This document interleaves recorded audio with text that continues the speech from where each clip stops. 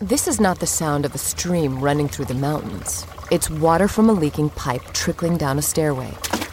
That's not a frog splashing into a lake. It's a piece of sheetrock falling into a puddle on a kitchen floor. And that's not a hiker taking a deep breath of mountain air. It's a homeowner gasping at the sight of a $12,000 water damage repair bill. 40% of homeowners have experienced water damage. Protect your home with the Moen Smart Water Monitor and Shutoff. Moen.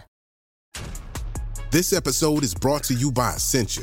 A better you starts with better hydration. Essentia is on a mission to inspire people to do what matters most. Their proprietary ionization process transforms water from any source into ionized alkaline water, providing water that's 99.9% pure with a pH of 9.5 or higher.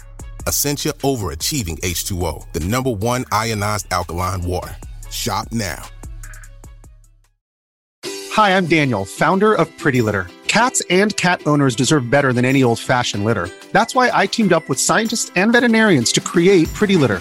Its innovative crystal formula has superior odor control and weighs up to 80% less than clay litter. Pretty Litter even monitors health by changing colors to help detect early signs of potential illness. It's the world's smartest kitty litter. Go to prettylitter.com and use code SPOTIFY for 20% off your first order and a free cat toy. Terms and conditions apply. See site for details. Whether you're making a delicious family meal or a post-workout snack, choose the farm fresh taste of Eggland's best eggs. Only Eggland's best hens are fed their proprietary all-vegetarian feed. That's what makes their eggs more nutritious. With 10 times more vitamin E, 25% less saturated fat, and 6 times more vitamin D compared to ordinary eggs. Eggland's best. Better taste, better nutrition, better eggs. Visit egglandsbest.com to learn more.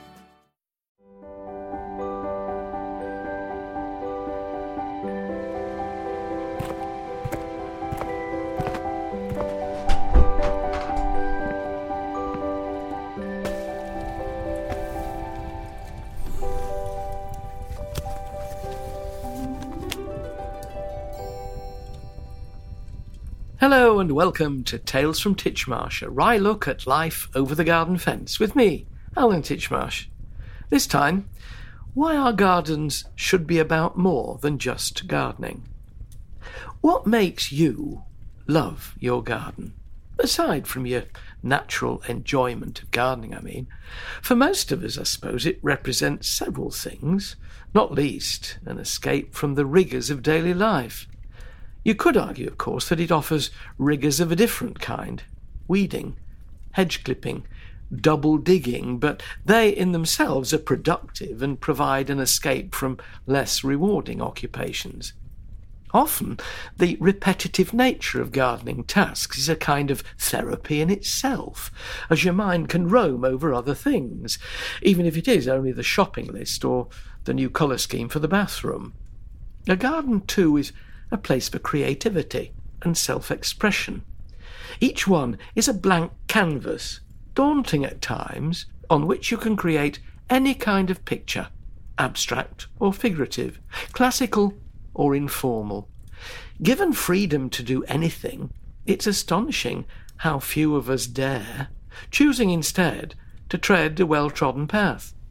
But with experience comes wisdom and, hopefully, bravery as well. Enough to encourage us to experiment, whatever the neighbours might think.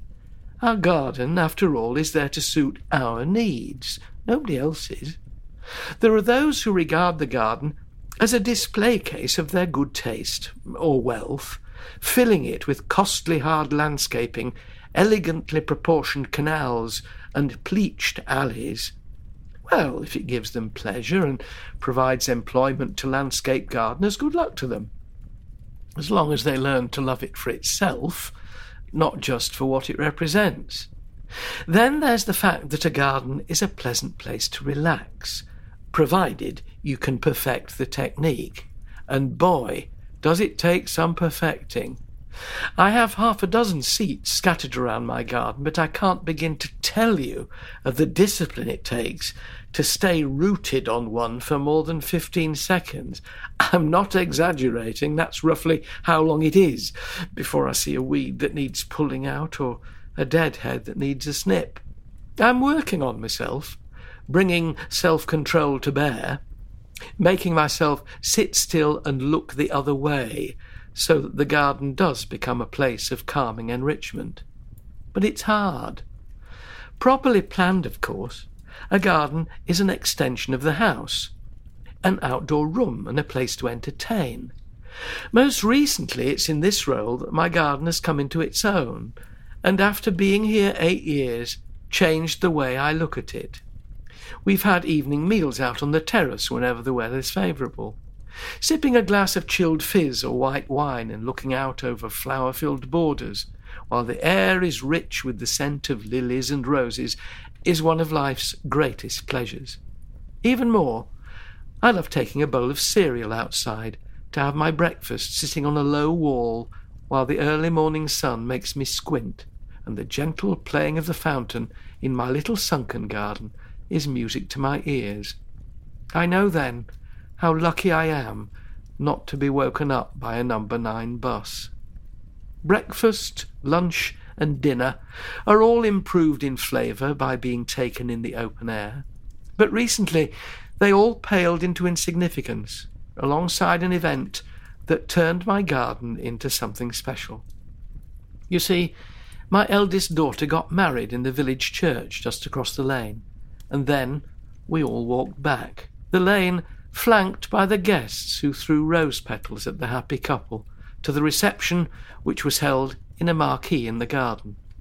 For months we'd worked on beds and borders, lawns and shrubberies, planting 100 pots of lily bulbs back in February in the hope that some would make it on the day. About a third of them did.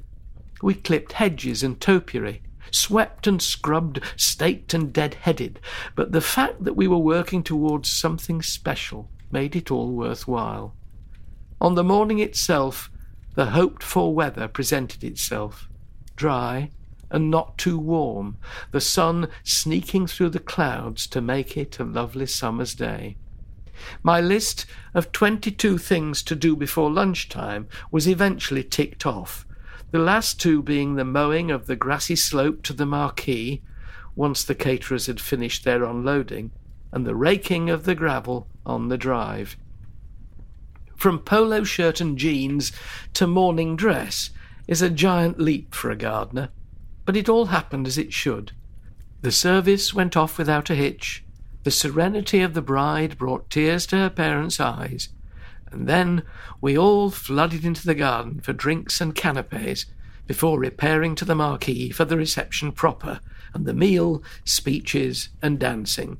At midnight, the bride and groom swept down the drive in their car to cheers and merry waves, and the guests went home to their assorted beds, scattered about the village. But I'll never forget the day, or the part my garden played in it. That patch of lawn over there is where my daughter stood with the bridesmaids to be photographed, laughing uproariously and coaxing 2 tiny flower girls to look the right way. There's the rarely used front door of the house, through which she walked with her new husband for the first time. There is where the marquee stood, filled with loving, laughing friends on the happiest of days. There's the spot where she danced her first dance, and there is where she waved us goodbye. None of these memories are remotely sad. They're just wistful, happy reminders of the most wonderful day, and they've left me loving my garden all the more for being the place where such magic happened.